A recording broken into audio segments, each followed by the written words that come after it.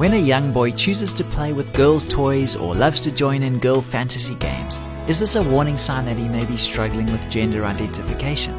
We're going to discuss this in a little more detail on the next Family Matters, so don't go away.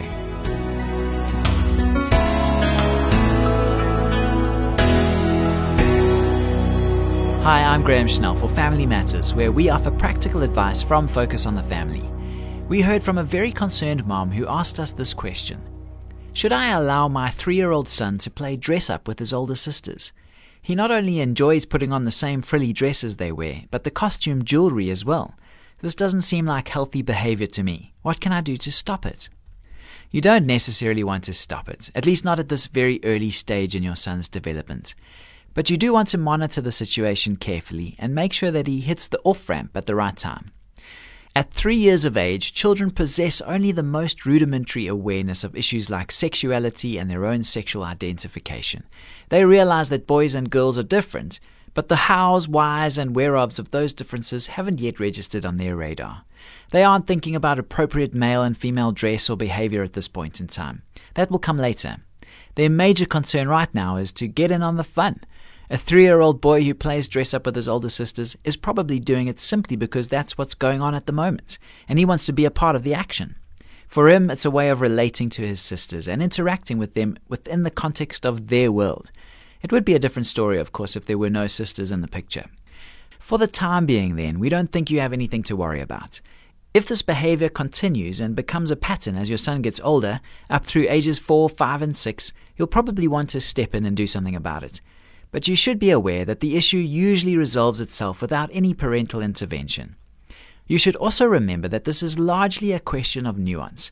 A situation like this has to be evaluated strictly in relation to your child and your unique family configuration.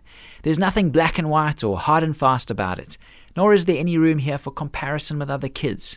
So trust your instincts. You will probably have a good sense of whether you're dealing with a serious problem or not.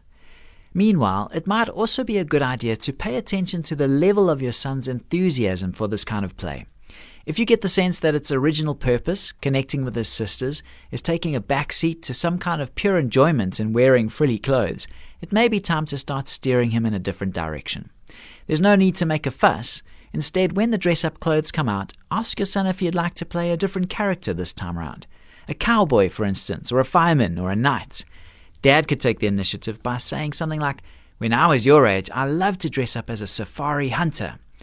Don't overreact. Just give him the gentle guidance he requires.